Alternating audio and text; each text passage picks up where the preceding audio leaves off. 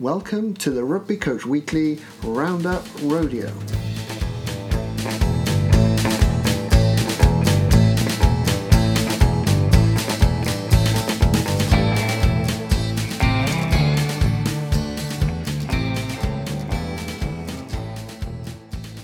Welcome to the Rugby Coach Weekly Roundup Rodeo. I'm your host, Phil Llewellyn. Thank you for joining us for Season 3, where we explore all things sports coaching. My guests are going to present their key learnings from a piece of content of their choosing, and we then discuss its application. Another 3 excellent guests join me this week, so please introduce yourselves and tell us your current role. Hi, I'm Emma Taylor. I'm a rugby coach, American football coach, and a trainee energy psychologist. Cool. I'm Matt Coldry. I'm currently the programme manager of the sports coaching degree at Hartbury University and a passionate grassroots coach, currently coaching some hockey. Hi there, I'm Emma Humes. I'm currently a coordinator of sports at Gordonston Junior School, but I also am a classroom teacher and I've taught a variety of sports. It's a real pleasure to have all of you on. Thank you very much for joining me. Just before we get stuck into things, a quick reminder for anyone listening, check out the blurb for links to all the content that we discussed today and recommendations to other high quality content. So, Emma, we are coming to you first. Okay, so I'm really interested in the links between kind of science and sports, really more to do with around the mental side of things. So I've looked at David Huberman. He's got a podcast called the Huberman Lab. He's done a series of work through dreams, and he's recently posted one about neuroplasticity and the benefit of making errors. So that's about making errors in sport and how that builds on an individual's neuroplasticity. What I found really interesting about it was that neuroplasticity, your brain obviously is plastic between the age of 0 and 25. So it's really easy to be able to change how an individual thinks, how an individual feels, but also they're building up their own understanding of how things work. And then after that, it becomes a little bit harder to change this. But they found out that obviously you can change this quicker by making errors. So for me, it's about how you can bring the principle of making errors in sport to help develop players, which is, for me, probably a great kind of backup to my style of coaching.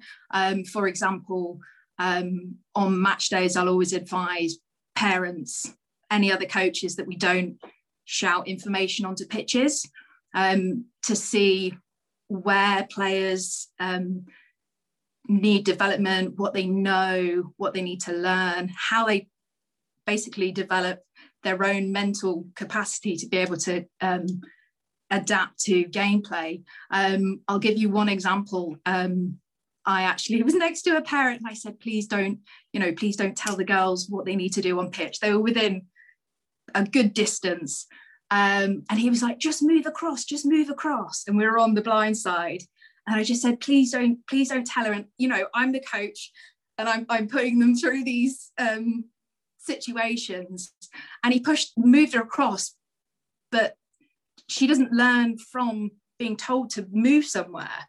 So it's secondary learning. So for her to really kind of put that into her knowledge capacity, which I know isn't a word and I've just made that up, so for her to put that into her awareness of where she needs to be on the pitch is a big thing for her to have to learn. What would have been better for me is if she kept that blind side spare, that player ran up it and she knew to move. So next time she's developing the plasticity to be able to know, to be able to move into that space and be able to get that player or make an impact in a different way without being told.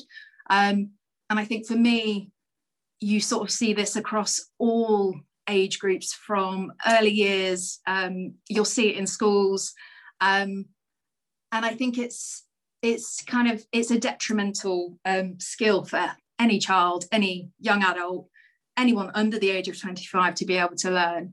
And I think there's a fine line between coaching and mentoring and giving good advice or, telling people what they need to do.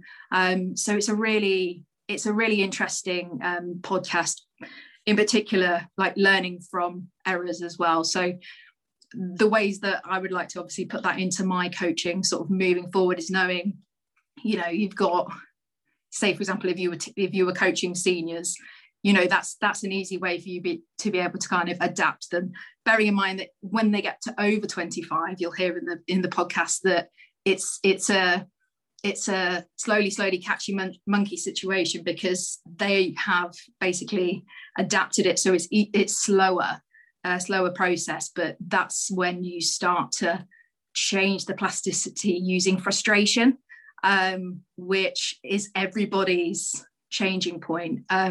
So next time you get someone frustrated, you know that it's a changing point, and it's adaptation. And I think for me, knowing that that's how it works, if you're frustrated as a coach and a session is not going to plan, then you know, obviously you can bring it back round, be able to learn from it. So it's all those key learning points. But I find it fascinating. I find it absolutely fascinating. Yeah, and I absolutely love that. There's a lot to go into there. Is that actually is that research based in terms of the frustration leads to a changing point? Because I've never heard that before. Yeah. Interesting. Yeah, it's so the brain doesn't actually. He says in it, the brain doesn't actually recognize frustration. It's more of a chemical like imbalancement, and that's the moment where the shifts needs to take place. So say, for example, if I was to put it into like parenting or, you know, coaching, you would say, for example, if a coach was like, oh no, let's scrap it, we won't do that. That's the coach getting frustrated and going to something else. So it's like a learned pattern. So it's that moment where it's like, actually persist with it, because then you start to learn the pattern of let's stop it because it's not working. So it's really kind of getting through the moment of frustration to be able to change it.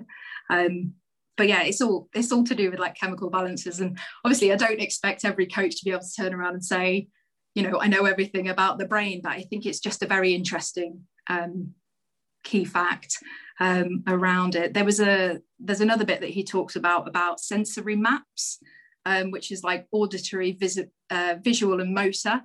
And there's like lots of experiments. So say, for example, you wanted to get teams to kind of work better together, to put them in like, I don't know whether you've ever seen like the studies where they put different glasses on, or like they change like the perception of gravity, and children under 20, young adults and children under 25 will adapt quicker than over 25s. There's so many interesting things in there that you can adapt into your coaching to be able to kind of work on players' key perceptions and their maps around like motor commands and sensory commands. And yeah, it's interesting. It's super interesting. Yeah, no, I'm just thinking in terms of how I deal with players when they get to that point of frustration. And I know, you know, Russell Earnshaw would call that a wobble, which I think is a really nice term. Yeah. It is that little bit of frustration, panic, I'm not sure, I'm just uncomfortable, and being able to see at what stage people get to that is great. But I also, maybe we haven't explored enough how you support people through that wobble. And actually, if they're understanding that that's their stretch point, that's the point at which learning really can take place, and you know, patterns can change and everything else, then I think there's probably a deeper conversation to be had around what we do as coaches to support players in that moment. Yeah. So there's a part on it, and it says there's a moment that you can work in like the neuroplasticity. There's a moment where you can utilize it. So that moment of frustration, it talks about it takes between 7 and 30 minutes. So say, for example, you weren't like achieving what you needed to achieve. It's that repetitive frustration of just making someone repetitively do it. So if it was a technique or, you know, a skill that you kind of wanted to get in the bank to be able to use, you would want to be able to repeat it repetitively, but you only want to be able to do that between 7 and 30 minutes for it to process and make a change. So it's like it's that the principle of being uncomfortable, and kind of working through it. So I would probably say, if they get to the point of frustration and they're not getting it, say, you've got 7 more minutes to be able to do it. And it's like, if you're not getting it within that time, then, extend the time. You've got up to 30 minutes. And I think with someone who is obviously a senior, if somewhere down the line they've learned the pattern to either quit, or that frustration means something else because they've experienced something else in, a past game or a past experience, then they're going to loop that to that situation. But the good thing with adults is that once they manage to get to the point where they can change it, so they get through the frustration and they get to the point where neuroplasticity happens, adults change more of the situation. So whatever it is that they can't do, they will make a permanent change for future situations. So they will learn that pattern as the new situation. So they'll rewire it basically. So it's valuable. And also the good thing about it is that you will actually, by learning to get past the frustration, you will actually end up getting a dopamine reward. So it will become more of a reward. So, kids that, if you say, try and again, and the kid keeps doing it, they keep doing it because at the end of it, there's a reward, and it's a chemical reward. And I think as adults, we kind of get a little bit comfortable and we kind of say, let's stop doing it because it's easy, or it's something we've learned, or there's other things to concentrate on. You can do other things, or I don't have time, and things like that. So it's almost like bigger picture thinking. But I really like that idea. I've never heard of neuroplasticity before, but I love that idea. What I like, because I work with younger children, or have done most of the time. I really like the teamwork aspect. So you've got a lot of children that obviously work better as a team. If you've got someone being frustrated, it's really nice to pull everyone in and talk about what's going wrong. Why are we not working as a team? Sort of talking through the frustration. I've worked with a hockey coach last term, who just, whenever something wasn't going the way not that he wanted, but just you could see the children weren't enjoying it, or something wasn't quite right, he'd bring them in, get them into their teams and say, I want you to tell your team, what do you think is wrong and how are we going to change it? And because he's worked with them all the way up from year 2 when they arrive here up to we're up at year 8 in the junior school. They've learned through his coaching all the way up how to deal with it. And I've never worked with children who they talk it out. They say, right, we're not doing this right. No one's offended. There's a bit of frustration, but they know that talking it out will be better. And then they go out there and we go, right, we expect, they rate themselves as a team, we're only like a 6 out of 10 at the moment. And when they go back out there, 5-10 minutes, you can see a massive difference. As children, they've learned that. And I wonder if that's some of your neuroplasticity, but it's really interesting watching them do that as a team, because I don't think children do it very well on their own. They need to see others and replicate it. And as you say, I think adults, I love watching other adults and learning from them, but at the same time, it's really scary to try something new, because you're like, I know that person can already do it. And you're like, I'll just watch, it's fine. That, Yeah, so you can see the difference between how quickly children can adapt and develop with mentoring, so being given the tools, and how harder it is for adults to be able to do. Children between the age of 1 and 7 are just recording devices, and they will record everything until they get to about 7 or 8, and they switch, and then they turn into better, and then they start to kind of gauge their own opinions and how to do stuff. So they're really receptive with taking on information. And as long as you're giving children the tools to be able to do it for themselves and lead each other, and for them to know it's right, and as long as it's working, then that's great. And I think we can learn a lot from how children deal with situations, and take it into our lives. I was just gonna, I've taken loads from that. And neuroplasticity, something that we actually teach a bit of on our degree program. We teach it in terms of linking it to growth mindset, which is slightly discredited as a theory, because it's basically it's difficult to replicate the teachings of growth mindset. But in Carol Dweck's book, Growth Mindset, she talks a lot about it's based on these fundamentals of neuroplasticity and the fact that adults can change, but you have to have the mindset to be, and the resilience to get through that failure, to develop that change, and almost, like you're saying, rewire your brain. And as an adult, it's harder because the paths we use in our brain are more established, whereas as a child, they're not particularly established. So there isn't one route that's more convenient than others. So as adults, it's harder to rewire. But I love this idea that Emma H, you were talking about, of basically just creating a safe environment to fail in. And it's very much the onus of a good coach to create a safe environment. And Emma T, that one of the threats to that safe environment is parents sometimes, and the parents trying to take control and saying it's not okay to fail, you should be doing this. And then the psychological impact on that child is like, I don't want to let down my parent who's telling me to do it like that, and they're doing it to not let down their parent rather than because they've solved the problem that's the way to do it, like you're saying. So the learning's quite shallow, but also they're not reacting to what they're seeing and feeling and all the senses. They're reacting to what they're told to do, so it limits learning. And then the other thing, sorry to rabbit on for a little bit, but what you're talking about in terms of getting to the edge of the comfort zone, again, I'm going to get my nerd on and say some academic words, but it's the work of a chap called Vygotsky, and it's this idea of the zone of proximal development. And this idea that one of the keys to development in people is getting them to the edge of their their limit, to where that challenge is appropriate. So yeah, I don't know if that's an idea you've come across. I mean, it's out there.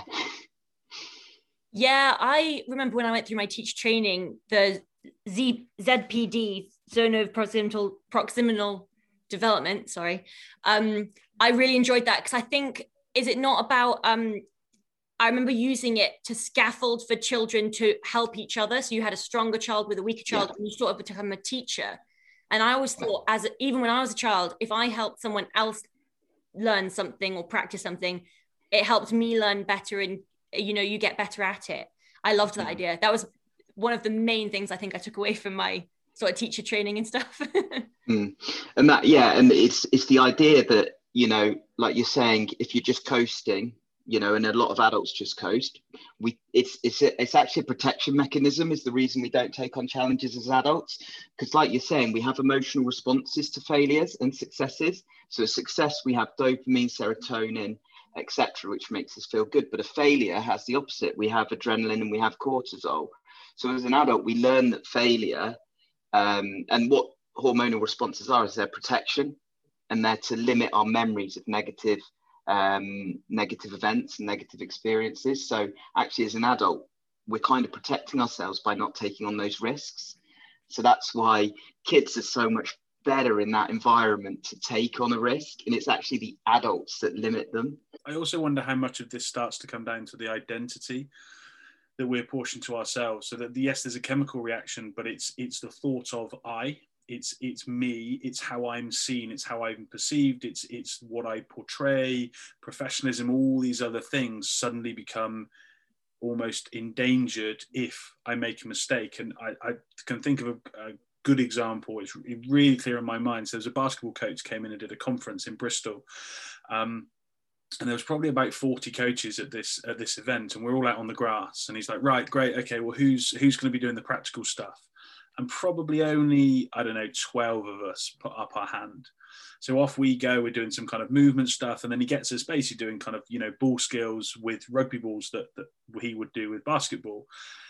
And just out of the corner of his eye or our eye, kind of watching him, watching other people, you could just see him just clocking all these people on the sideline. And we were the focus point.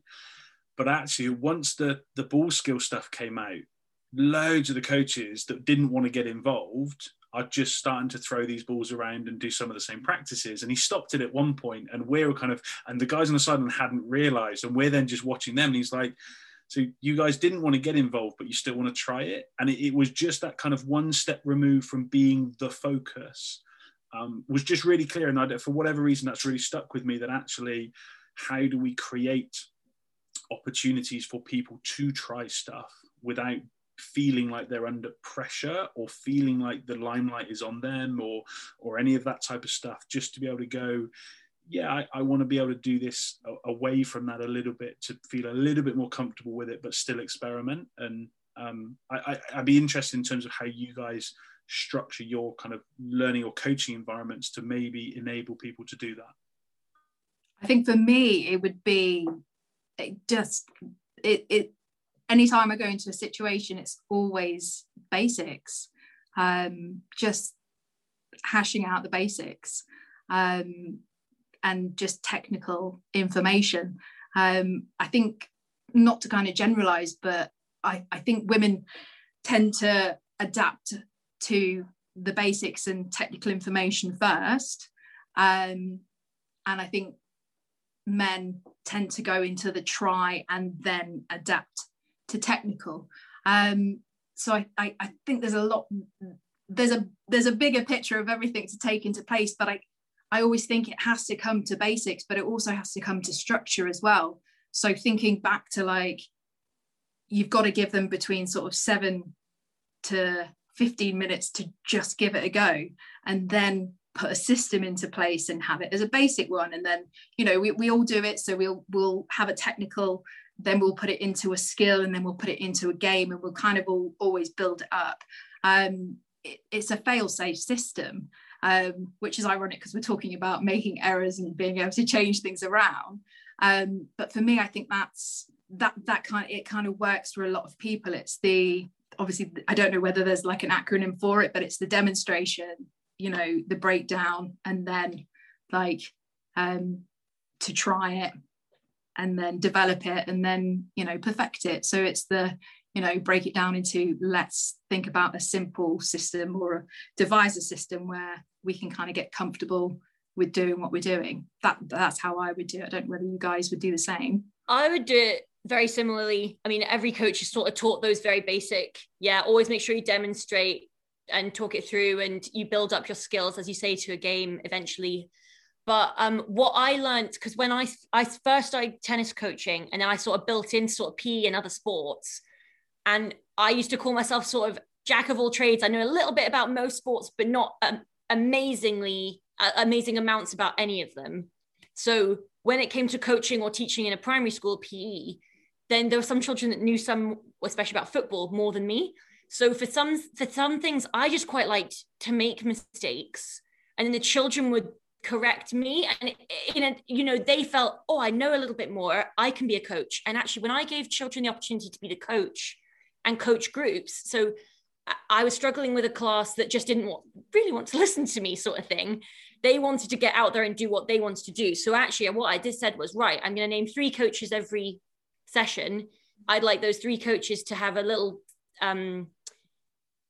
set up and sort of practice a skill, and then the others will give feedback on what was good about the coach. So it's actually, we were judging the coaching, but it also, you obviously got across the technical content, and the children loved it because they don't always want to listen to us adults. They want to listen to themselves and each other, and sort of, they have some more skills than us. I mean, that's why sometimes we use them to demonstrate something, because that child can be better than you sometimes.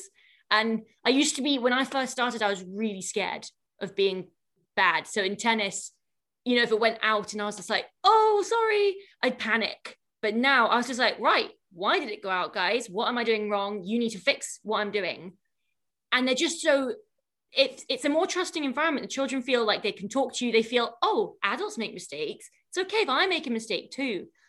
That sort of thing. I've done, coaching sort of 12, 13 years, it's taken a long time to get to that really confident, it's okay to make mistakes as an adult. So I love seeing kids make mistakes and telling each other, actually, you need to do this. It's so nice to see. Yeah, and I'm just listening to all this, and it stimulates so much in my brain about sort of some of the ideas we talk about on the different programs. So I also lead the PE program as well at the moment. And we talk about this idea of replicating communities of practice, and what that approach takes into account is the social setting that our pupils, our players, whoever are in, and how the social setting has a massive impact on how our pupils or our players develop and learn. And one of the key ideas underpinning that is this idea that pupils or people in a group that we're coaching or teaching, they have a social identity in relation to the other people around them. And it's something that we need to take into account as teachers and coaches, is to maybe create environments where those identities are clearly defined. So the classic traditional PE model of we're going to go and play rugby with this mixed ability group. What are the identities that are created by that social setting? Well, you've got the players that play rugby outside of school who are going to have a really going to be top of the pile in terms of hierarchy of social identities. You're going to have the kid that hates rugby, has never played it, can barely throw a pass. Wait, am I describing myself at uni?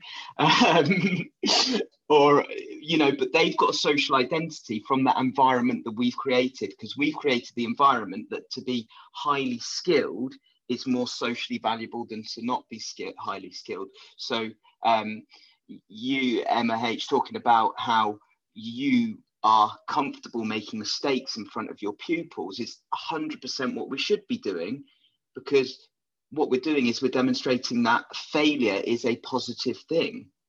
And, that's creating a socially acceptable environment to fail in. So little things like that, which might seem insignificant and where we're being a bit vulnerable, are actually really, really valuable moments. And, you turned it and flipped it into this wonderful teaching moment. So I listened to that and I just think, oh, that's amazing. I love that. And actually, maybe I need to do that more.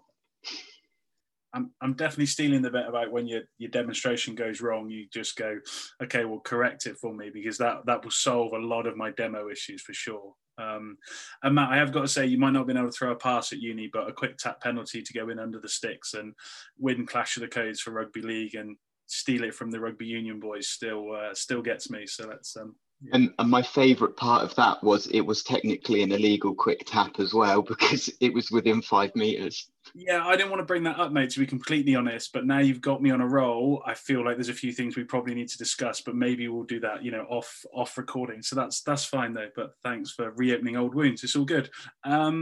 Anyway, swiftly moving on. There's loads more I think we could talk about in that, but already conscious of time. So Matt, we're going to come to you. What is it that you're going to discuss with us? Lovely. So I'm passionate about grassroots coaching, especially sort of youth sport and the experiences that young people have when they play sport. Because if we look at sort of general trends, we can see a tailing off of participation in sport of young people. So certainly organised sport. And an idea that I was sort of reading about the other day is I was actually on the Sport New Zealand website. So it's balanceisbetter.org.nz. And basically, New Zealand Sport have turned around and said they've brought together national governing bodies for, so New Zealand Rugby, New Zealand Netball, Hockey New Zealand Football. And they brought them together and they said, look, we are not allowing young people to specialise in a sport. We are encouraging them to sample a wide range of sports. So this was nearly about a year and a half ago that they turned around and they said this. And it's a philosophy statement, basically, where they've they've come up with an evidence-based philosophy that underpins sort of the entirety of sport in New Zealand, youth sport in New Zealand. And I've just been fascinated reading up about this, because we have such a fragmented system in the UK of sport and what coach education looks like for all of our different sports. And I'm a person that's thrived by playing multiple sports. So I've played sort of rugby union as a kid. I played football, I played hockey, I played rugby league. I'm now into my mountain biking, cycling. I used to BMX. I find joy and pleasure in movement. And I just think I see a lot of coaching which limits that by, and even, adult influence on kids, parents, whoever, that limits kids to playing certain activities, because these adults around them are saying, look, you have to specialize in this far too early on in sort of their life cycle. So yeah, it's not really an article or anything, but they've got an entire website dedicated to this philosophy and this approach. Can I ask about when they are allowed to then specialize? So do they say all the way through junior school and high school, they have to try everything, they can't specialize the whole way? Or is there sort of an age they do specialize in? But it's based on a piece of research called the developmental model of participation, of youth participation. So it sort of roughly translates into primary school, you should sample everything. You should not be limited at all. So it's not saying you cannot specialise, but it's saying, look, this is the approach, and none of our sports governing bodies will say that you need to specialise and play this single sport.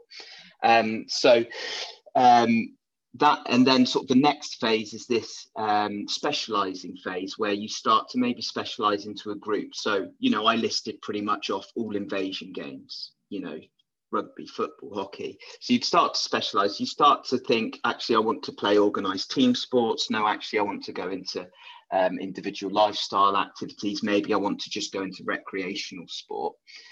So that tends to be more secondary aged. And then you kind of have a choice of routes again. You can go off into recreational sport and activity, or you go into what's called the investment phase, where you invest heavily in a single sport, but that tends to be 16 plus is sort of what the research says on that. And the ideas behind it is, if you have a broad range of activities, if you have, that you've got a broad range of skills and enjoyment in, you have options in later life. So for me, I had to retire. I say retire as if I was any good. I had to quit rugby league when I was about 26 because of concussions. And that was it. I couldn't play rugby. That was my identity. But I had options to go and still be physically active rather than just sit around and not enjoy anything. So the idea is it gives you those options, but also it's to develop a broader range of skills, and also to limit maybe injuries and repetitive injuries. So a lot of early specialisation sports, we see quite young retirements from. So gymnastics, for example, because you see overuse injuries. Tennis is another example where you see a lot of injuries. Matt, what do you think the impact of pathways is on early specialisation? One of those kind of thought experiments I come back to quite often is, if you took away professionalised sport in any sport, and so there's no pathway, actually what would the landscape below that look like? Because I tend to think it starts to kind of drip feed down, and everyone's got that dream of being a professional sports person in whatever they're going to kind of do. Some people are completely realistic and like, it's a dream. I mean, I still, dream of playing for England, and I'm 37, and I'd be a long way down Eddie's list. But for some, it seems to be, and again, is it parental influence? Does that all come as a package? I just wonder what your thoughts are on how much pathways influence that. I think if we're looking especially at young age, so if we're thinking real early specialisation, so sort of from the ages of 6, you see these football academies, official football academies for these Premiership football teams, and it's like an under-10s team. which is completely ridiculous. And you think, yeah, the 10-year-old probably does want to be a professional footballer, and they probably will really enjoy putting on a West Brom top because their dad loves West Brom. You know, there's the big influence in their life. You know, they don't suddenly go away and watch Match of the Day at 10 o'clock at night. You know, they watch it with their parents. So, of course, it's the parental influence. It's the adults in their life that are socially influencing these kids. So I think, you know, but even as you move up the food chain, when sort of freedom of choice comes in, maybe teenage years, then yeah, maybe that's the specializing phase anyway. So that's when you start to identify your own identity. But if we think about it in terms of what is defined as a child, it's under 18. So any choice as a child, technically children don't have choices under the age of 18. And if they're sort of made to do something, which, you know, they might say they want to do it, but they, you know, we don't know if they do or not because they're children, you know, that's sort of a bit murky ethically, I think, as well. I think there's probably a few things around that as well in terms of social pressure and from as you say, from parents, but peer pressure and all those types of things as well, that suddenly something is kind of not cool or it's not the in thing to do anymore. And I wonder whether that's where the kind of the lifestyle sports come into that kind of piece. And I wonder if they've actually now got a different problem in that now that skateboarding and those types of things, surfing, are going to go to the Olympics, they've kind of now got to put a pathway into a sport that's kind of not done really well off the back of, they're never in competition with, but it's brilliant because it's a lifestyle thing. You adopt that lifestyle of a skater or a surfer or whatever you're going to kind of be, and now they've almost got to kind of formalize that. And I'd be fascinated to see just actually how that changes some of that lifestyle element where people are going like, this isn't part of the lifestyle. Like, why am I now being pushed towards something? Because the Olympic ideals have never been that big for those types of sports. So I'd be interested in you know, everyone's perspective on, do we think that's a good thing? Do we think it's a bad thing? Like, where does that sit with people? I think it's a difficult one, like bringing in like things like surfing and skating, because I know that they've just put breakdancing into the Olympics, and that's another one to add into that. How can you know, formalize or put together what is technically a crew and put them into, you know, a national team? So there's lots of like ideologies and things like that that go alongside it. But it's systemizing, you know, something that is basically it's an art form, it's a creative art form, and then you've got to figure out how you're going to put judges into that situation, although they have got like certain styles of judges, but are they to the criteria of the Olympics? I think that's a really interesting point. And it's not necessarily, it's a pathway. It's not something that you would do at school. It's recreational, isn't it? They're all recreational sports, and it's not something that they're going to even put into schools either. Which is, unless I'm sure they probably do surfing in Australia as a recreational sport. And Cornwall. Yeah. I love the idea of recognizing sports that aren't, like, as you say, breakdancing is one that I don't know how many schools teach, but what I think a lot of schools do, and I love the idea of having such a broad range of sports in primary schools, junior schools, is there needs to be progression, because there's no point, it's what I'm doing here is trying to have a progression from junior school up to the senior school, because there's no point trying to get them into something that then just stops when they move into high school, senior school. You need to try progress. So if you're going to have breakdancing at school, there needs to be somewhere to go for senior school, or at least after school clubs. And then I think what I find is once you leave school, if you don't go to university, it's really hard to find sports clubs that you feel comfortable just turning up at, because I don't know, often it's people from university who's made that hockey club or rugby club, those very generic sports, but thinking about things like parkour, it's hard to find. So I think I can't give an opinion really about the Olympic pathway, but in terms of actually having opportunities for all those sports as adults is really nice. The more there are out there, the more people will join in. And I think what the pandemic's done is a lot of people have tried a lot of new things at home, like done those videos for, parkour's a bad example maybe, but like gymnastics and things that they can do at home where they feel safe and no one's watching them. And then they might actually want to go out now and try it because they're like, I've tried it at home, I've enjoyed it, I've met people and I know them already. Now I'm ready to go. When I'm allowed to go out again, I can go meet them properly and actually have a good time, it socially as well as learning that new skill.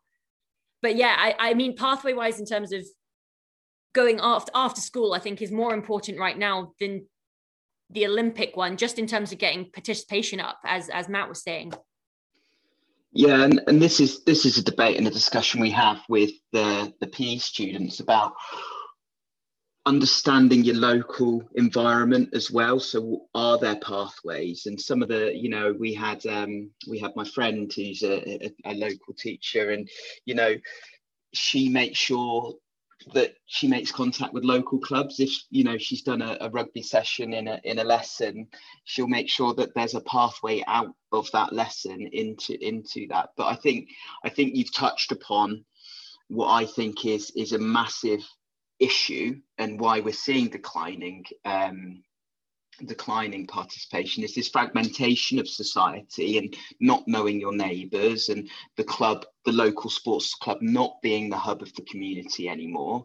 You know, I play hockey for my hockey club because somebody asked me to come and play for them, you know, just off the cuff. Matt, we need a player, one of my friends, and I've played for them ever since. But I needed that contact to get in there.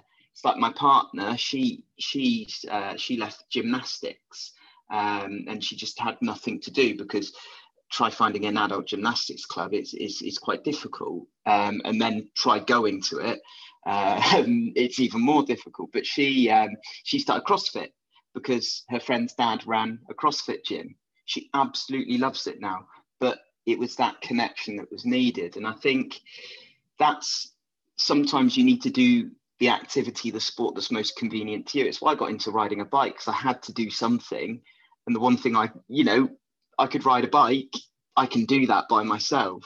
So I think you highlight sort of the broader issue. I think a lot of blame gets put on PE teachers and for this big drop off after school, but I think it's lack of opportunity and social opportunity, not maybe physical opportunities, but those social opportunities. I think that's a really interesting one. And then if you, I guess, could do a bit more digging around the New Zealand model, I'd be fascinating to what their kind of government support looks like, because I know ours is very much around numbers. And participation has effectively become a competition between governing bodies to hit targets to get the funding. And I wonder if New Zealand have changed that model. I'd be fascinated, because I genuinely think that drives most of what we see here in terms of models are around retention or growth or et cetera, et cetera, et cetera. But it's putting that onus on, we need to keep kids, we need to have more kids. There's only a finite number of kids. I think, and a lot of them will do multiple things anyway. So actually, where are all these new growth targets coming from? Well, we're probably going to end up robbing them from another sport. And actually, if all those sports have sat down in the same room and said, you know, we want a transient population amongst our sports, and we're really comfortable with that, and the funding isn't reliant on us exponentially growing, you know, over the next 10 years or 5 years or whatever the budget cycle is, I'd be fascinated to just see how that then trickles down. Because is it then the coach on the Sunday morning going, oh, I don't want you going off and playing something else after this because we've got a big game next week and you might get injured? Like, actually, how far down the pyramid, I guess, does that kind of philosophy run? Because if it runs all the way to the bottom, then it would be incredible. And there's always going to be outliers. I get that, but I think that's a big message to sell from government to NGBs all the way through. And as much as I would love to think we could do something similar, from my experience, I think it would be, you just encounter so many brick walls. It'd be incredible. Mm. This is why I was so fascinated by the New Zealand statement of intent, because it's signed by the chief execs of these NGBs, and I'm just looking at that in amazement, because and I think that, you know, this is probably from my background. You know, I'm a code switcher from rugby union to rugby league, and that is possibly one of the worst relationships of all time between national governing bodies. The rugby union has actively tried to destroy rugby league since its inception, you know, because of the fear that this code would overtake the other code. There's, you know, it's the definition of what you're saying, Phil, in terms of the national governing bodies can't seem to work together, but I think it is because of the environment that's created, this competitive environment for numbers and funding from Sport England and UK Sport. And I just think it's the most amazing thing to see, you know, what a successful country this country is in the sports that it's good at, for the population it has, and they're all working together to improve that as well. Go on, Emma, you look like you're going to jump in. I was going to say, I think it's a great idea not having, you know, development pathways up to the age of 16. From a mental health perspective, you know, the amount of children that get through at an early age. I know children that are going to football camps from the age of 8. So they're traveling miles to go to like football clubs because they're in an academy. But also it's that like being able to sustain it when, you know, other players who have grown have come through, but also it's the mental side in particular around sort of the UK. It's the straight drop off that we're not taking you on, we're taking this percentage through, and it's a detrimental to any, you know, teenager's health, any, you know, minor's health, to think that they're going somewhere and then, you know, be dropped at like, you know, a split second of a hat. Like I've always said, there should be like a 6-month transition period when it comes to any kind of development pathway, and you know, there should be some kind of counselling around it for them to be able to kind of continue on their pathway, and, you know, and help and sort of mentorship around it. But it takes that out of equation. It just, the sport becomes about like enjoying it, practicing it, developing it, like developing yourself in the sport or whatever sport it is that you're taking on, and, you know, picking the bits that you enjoy, and developing it. It's about self-development, isn't it? By taking out any kind of competition. I also put down about it being very parent driven. So if you look at, you know, young triathletes, I had a conversation with a friend who was a coach, and I was trying to kind of get across to him and say, you know, what kind of groups of children, you know, have accessibility to, you know, a road bike, road shoes, and be able to travel to be able to do a sport like that. So it's very kind of, I'm trying to think of the correct term, and I'm sure you can help me with that. But I think certain sports can be very driven by the parents and, you know, around time, money. And I think for some it's not accessible. And I think for some it's something that some children could benefit from, but they don't have, you know, support and time around it. But I personally think it's a great idea. I agree. I think the thing I hate or have hated a lot is ability groups. I know in teaching that ability groups have a time and place, but in sports, I feel like that's the thing I hated the most as a child, is they took all the best players and focused on them. They got a private coach came in and helped them. I'm remembering specifically tennis, and then us who weren't deemed good enough, and we got a coach, which was great, but we didn't get the same sort of access to that. And it made us feel, we knew we weren't the best. So we didn't really try. We just had a good time, which is fine. But actually, after I left school, I then went and became a tennis coach. And I was like, if I had just pushed a little bit more, and if we'd all had the same access, then I might have been better at school and actually played for the team. And I just felt really sad about that. And I've never wanted a child to feel that way. I want every child to have the same thing And if anything, mix your group. I never want to rate children ever. Just throw them all in together, mix them up every week. So you've got your stronger ones. And yeah, the children might know they're stronger, but then they think, oh, they're on my team. That's great. They can help me. And the weaker ones know that they're not looked at as you're weaker and we don't want you. You're looked at as you're going to help our team. We're all going to help each other as a team. It's not an individual sport. Like very few sports are actually individual. Even things like tennis, you've still got a coach. You've still got, if you're doubles, you've still got someone to help you. And that's what I think some sports and some schools need to work on. From where we are here, I definitely think that we try to mix up as much as possible.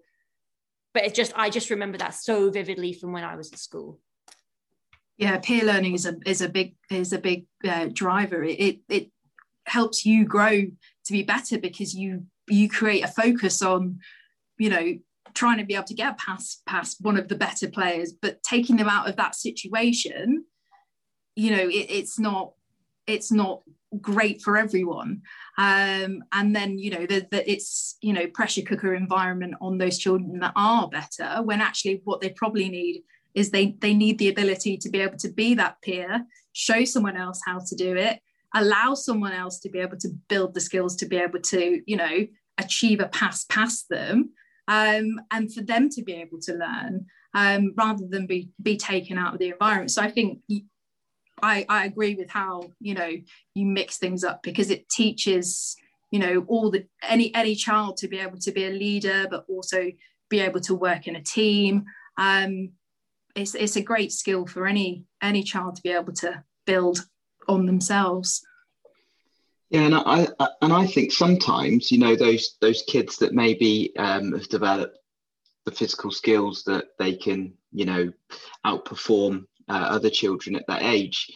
Sometimes that pressure on them, they just want to be in an environment where they can enjoy it again, rather than in a pressured environment where they're having to be seen as the best because they've been given this label as top group or whatever as well. So I think sometimes we as adults think of children as little adults, but they're not.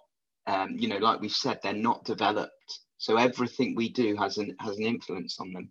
I just wanted to go back to your point, Emma T, about advantage and social sort of the socioeconomic impact.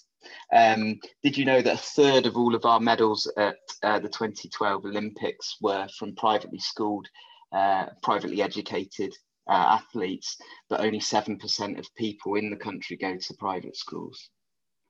I didn't, but I could have guessed it. But that's fascinating. That's really fascinating. Did you know that already, or did you have it on a piece of paper ready? It's one of my favourite stats. Is it? Yeah. It just gives an insight into the advantage that you get from an affluent background or the environments that you can be within. It's a bit like the England rugby union team. You see the men's team sort of it's usually around half or over half that are privately educated. Now a lot of those are scholarships, so it's not about anything to do with maybe affluence, but those environments are geared towards those performance outcomes, which I find quite interesting. That's really interesting, but I would be able to guess that because I've worked in both private schools and government funded schools, and I'm even amazed at what even the nursery children, what they're capable of and what they're being taught and how efficient they are with their self-belief, their knowledge, their skills. It's definitely they're 5 years ahead of any any public school, absolutely for sure. But that's really fascinating. I'm gonna steal that fact. It's good knowledge. Fair play, Matt. Well done. Right, we're going to shift on. Emma H, we are coming to you. What is it you're going to talk to us about? So it's actually, as you said, it's following on from what Matt was saying. I've been trying to hold back some of the stuff I wanted to say. So I'm going to talk about an article that I read literally the other day called PE, More Than Sport. It appeared on Twitter, and I related to it so much about PE in sport.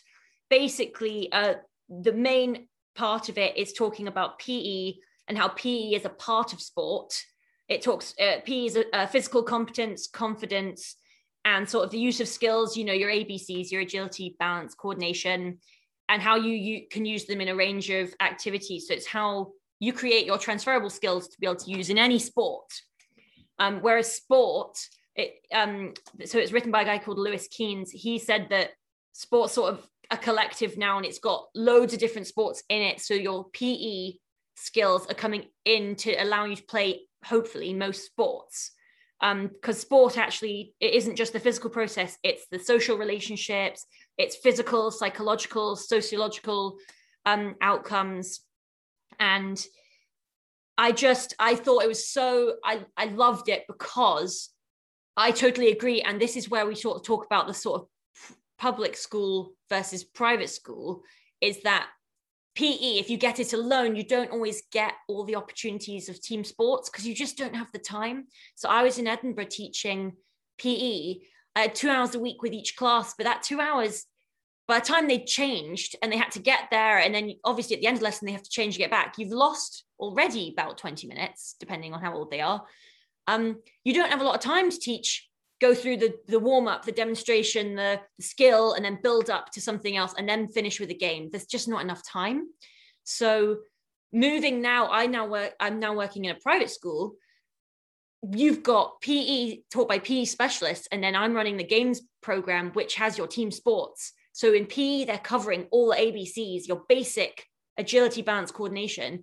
And then in games, they're getting all the opportunities to play team sports, where they're learning sort of resilience, teamwork, how to be a leader, how to be a follower, how to listen, all those things. And I think, as Emma was saying, you can see a massive difference in the children from a private school and a public school, or I think you can, just in terms of what they know already. They have a lot more time to learn all those skills. I thought this article, there was a quote, you might have to read it to see who exactly it's written by, but it says, sport is a part of PE, physical activity is a focus of sport, children's development is a focus of physical education. So in sport, we obviously all want to move, we have physical activity, but you also want to develop those skills that children can transfer. I think in school, we all want to teach these things like resilience and teamwork, and some of those skills are really hard to do in like a reading lesson or a maths lesson. And it's much harder for children to be focusing on learning whatever you're teaching in terms of, let's say, maths, and also learn to be resilient and learn to work in a team. Whereas in sports, I think because they're running around, they've got all those chemicals running around their head, they're feeling better, getting fresh air, they're being with their friends. They're learning those skills without really realizing they're learning them. And that's why I think sport is so important. I think, I'm glad that hopefully after the pandemic, everyone's going to hopefully focus more on that, because I feel like that's what everyone's missing. Everyone's missing the social interactions and the physical activity. And I'm hoping that will mean it. So yeah, basically this article, the things I took away, which I totally agree with, is just sport and PE give access for children and adults to build crucial life skills that you can use anywhere. Resilience is important in every aspect of life. And if you learn it through sports, I feel like it's easier to apply elsewhere than learning it in English and then applying it in sports, if that makes sense. And going back to, I think, what Matt was saying, we were talking about participation and how we think that after you leave school, sometimes you run out of opportunities to, there's no adult gymnastics clubs, or very few of them, I would think. If you get children really into all those sports, that they get to try them all, learn all those skills, learn all those things, then hopefully by the time they leave school, they're going to want, if there's no hockey club there, they want to start one. If there's no gymnastics club, they want to start one. And if they've got a group of friends who all love the same sports or are more open, they will create their own in that community. And hopefully, as you know, Matt mentioned, we're missing the community drive of sports. When I was in Edinburgh, we started, some of the children did not enjoy PE. It's just, some people don't. That's fine. But we introduced a football team just before I left, and lots of children wanted to join in the football team. That surprised me because they didn't really want to join in at PE. But the football team gave them a chance to be competitive and actually be part of a team, and they're learning all those skills, and it's after school. I think they see it, it's different when a coach leads it rather than a teacher sometimes. But just those opportunities after school and at weekends for match play and for focusing on a specific sport are also really important for some children. Yeah, that's my gist, really. Fantastic. No, thank you very much. We can settle a debate, and I'm going to trigger Matt here, which will hopefully be quite enjoyable. So are we saying Joe Wicks was delivering PE or not in lockdown? Matt's glasses off. He's clearly going to get riled by this. Okay, I'm a teacher and a PE teacher, but I loved Joe Wicks. And I know where the PE teachers are coming from, because it's not teaching specific ABCs, but at the same time, they were being active.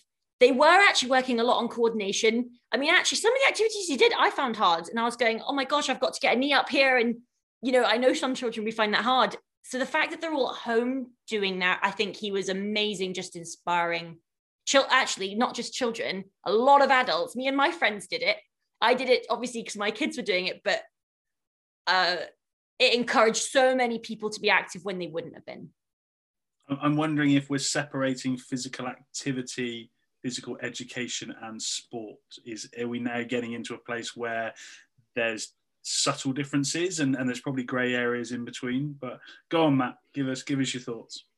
I'm just going to say no comment to the Joe Wicks thing. And to be honest, I think I was very quick to judge at the time. And I think my only issue was I'm well aware teachers go through a lot of training, and teaching is a very difficult thing, and creating a video online, I thought it belittled the education sort of teachers, and I thought it belittled the education part of physical education. And you know, the way that you speak with such passion, Emma, you know, about how complicated PE is and how nuanced it all is. I just thought it got rid of all that. But like you said, it did inspire, you know, and actually in that moment when we were in a national lockdown, it got people active. So my issue was more with him calling himself a PE teacher when he couldn't even hack it as a TA. And he almost failed his sports degree when he tried to do it. By the way, you quoted one of my favourite quotes of all time. That's John Evans and Dawn Penny. That's one of my favourite articles. John Evans is one of my favourite authors. So yeah, I've just tweeted it out actually because I love it. I totally loved that. It's the bit of that article that he'd obviously quoted someone else, but just resonated. But I totally understand where you stand with Joe Wicks. I think a lot of people, I follow a lot of PE teachers on Twitter, and a lot of people are upset about him saying he's a PE teacher. But I think as you say, it's about perspective, and the perspective of just needing people to be active. It was better because they could, as a PE teacher, so I posted out little videos for my classes to have a go at. And some children loved them and joined in and sent me videos, and some didn't. Whereas if it's live, I think it just gave everyone I need to be up for 9 o'clock. I can see lots of people, they're all commenting, and he might shout out my name. I mean, as an adult, I quite enjoyed it, and I felt a lot better after it. Do you think we maybe need to find the balance between a model?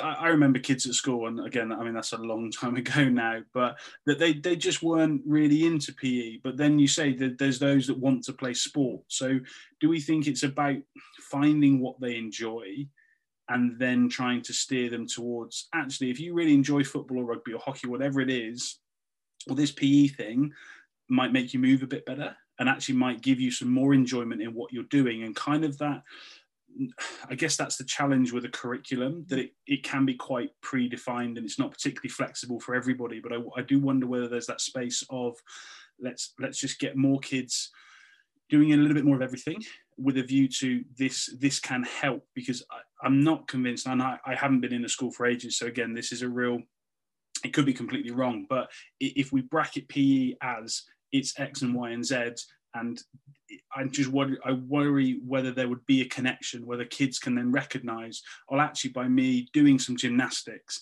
that will make me jump better or run better or move better when I come and play football, because actually, as you said, I really love the social connection and the competitiveness and everything else. And do we do enough, or is there something else we could be doing in that gap to kind of get more transfer?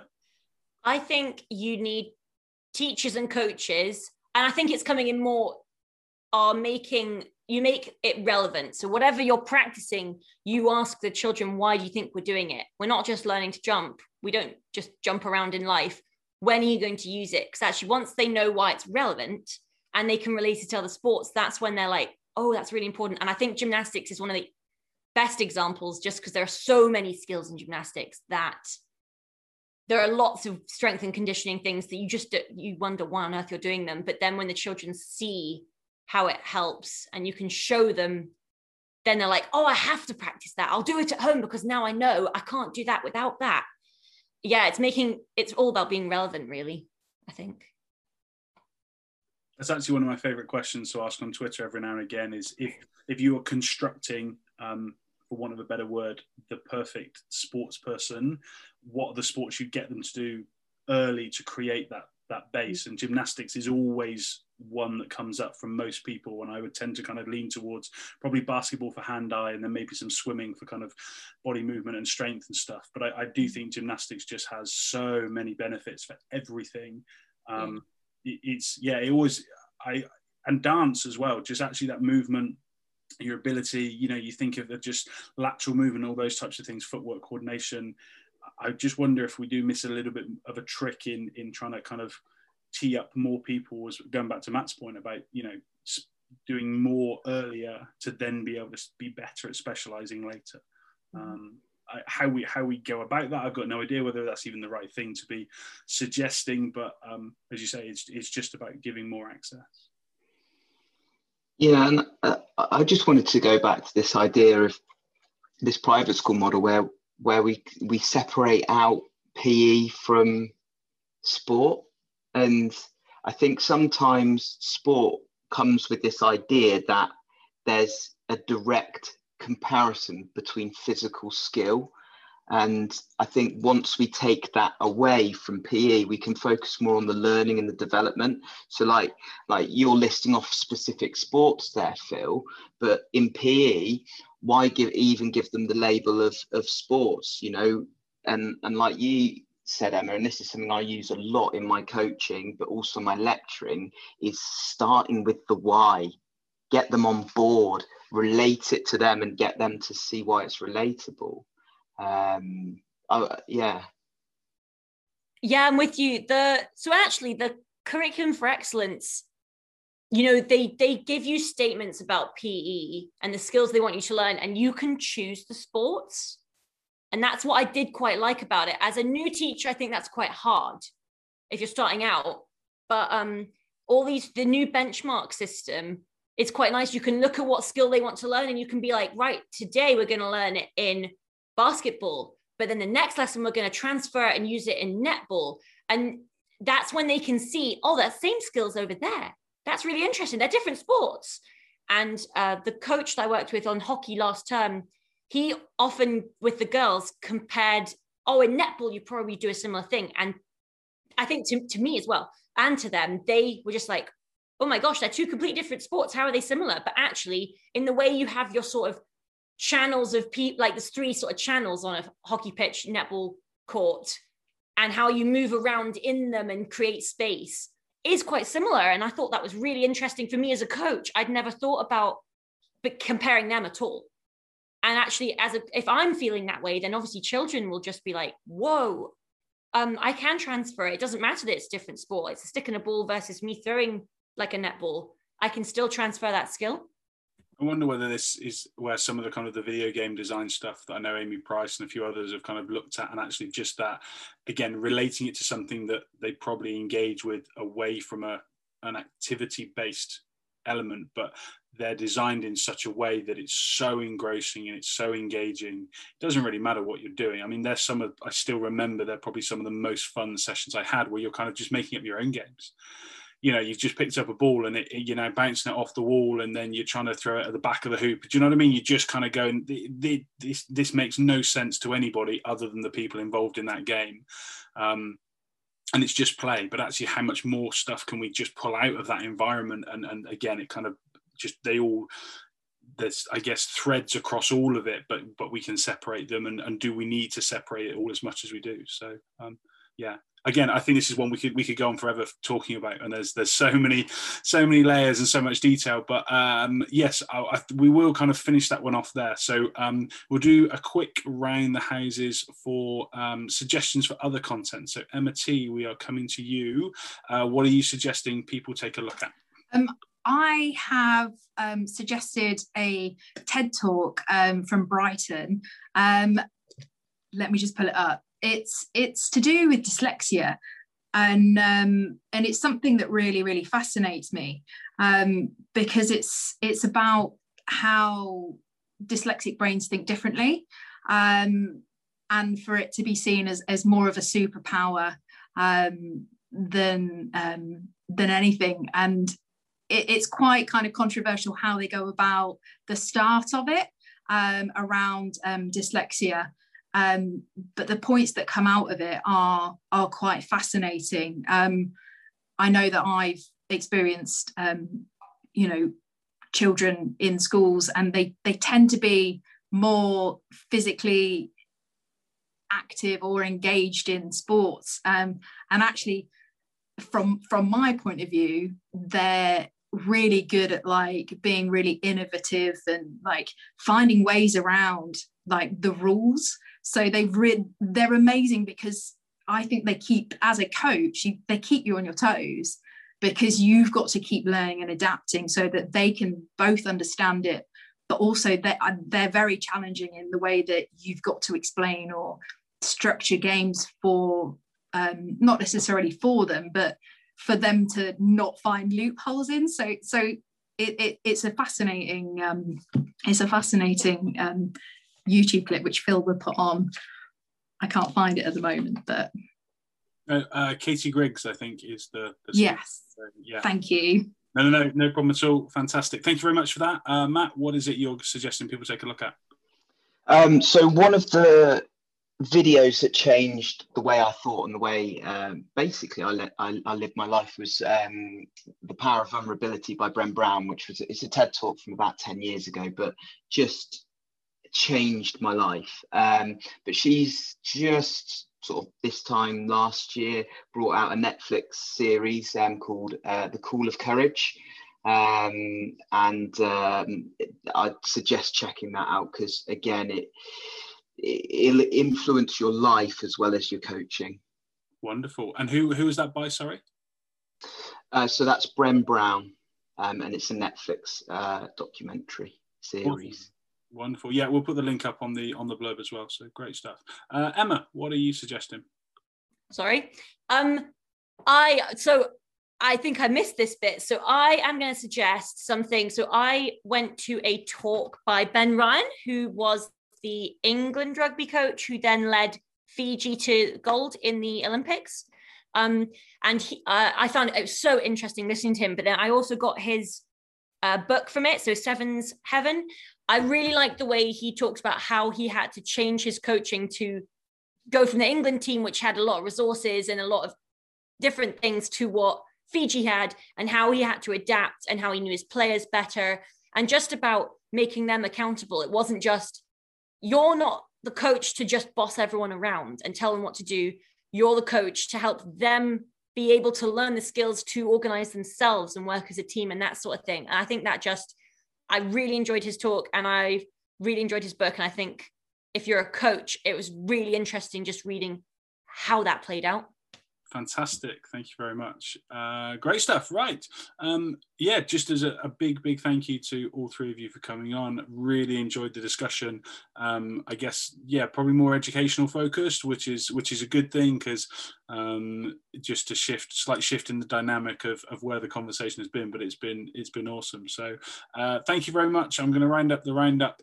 We hope you enjoyed the episode. Thanks again to my guests for their time and contributions to a really insightful and excellent discussion. Links to all the content discussed are available in the blurb on Rugby Coach Weekly. Please subscribe, like and share. Let's thank you for listening. Wish you all the best and go well.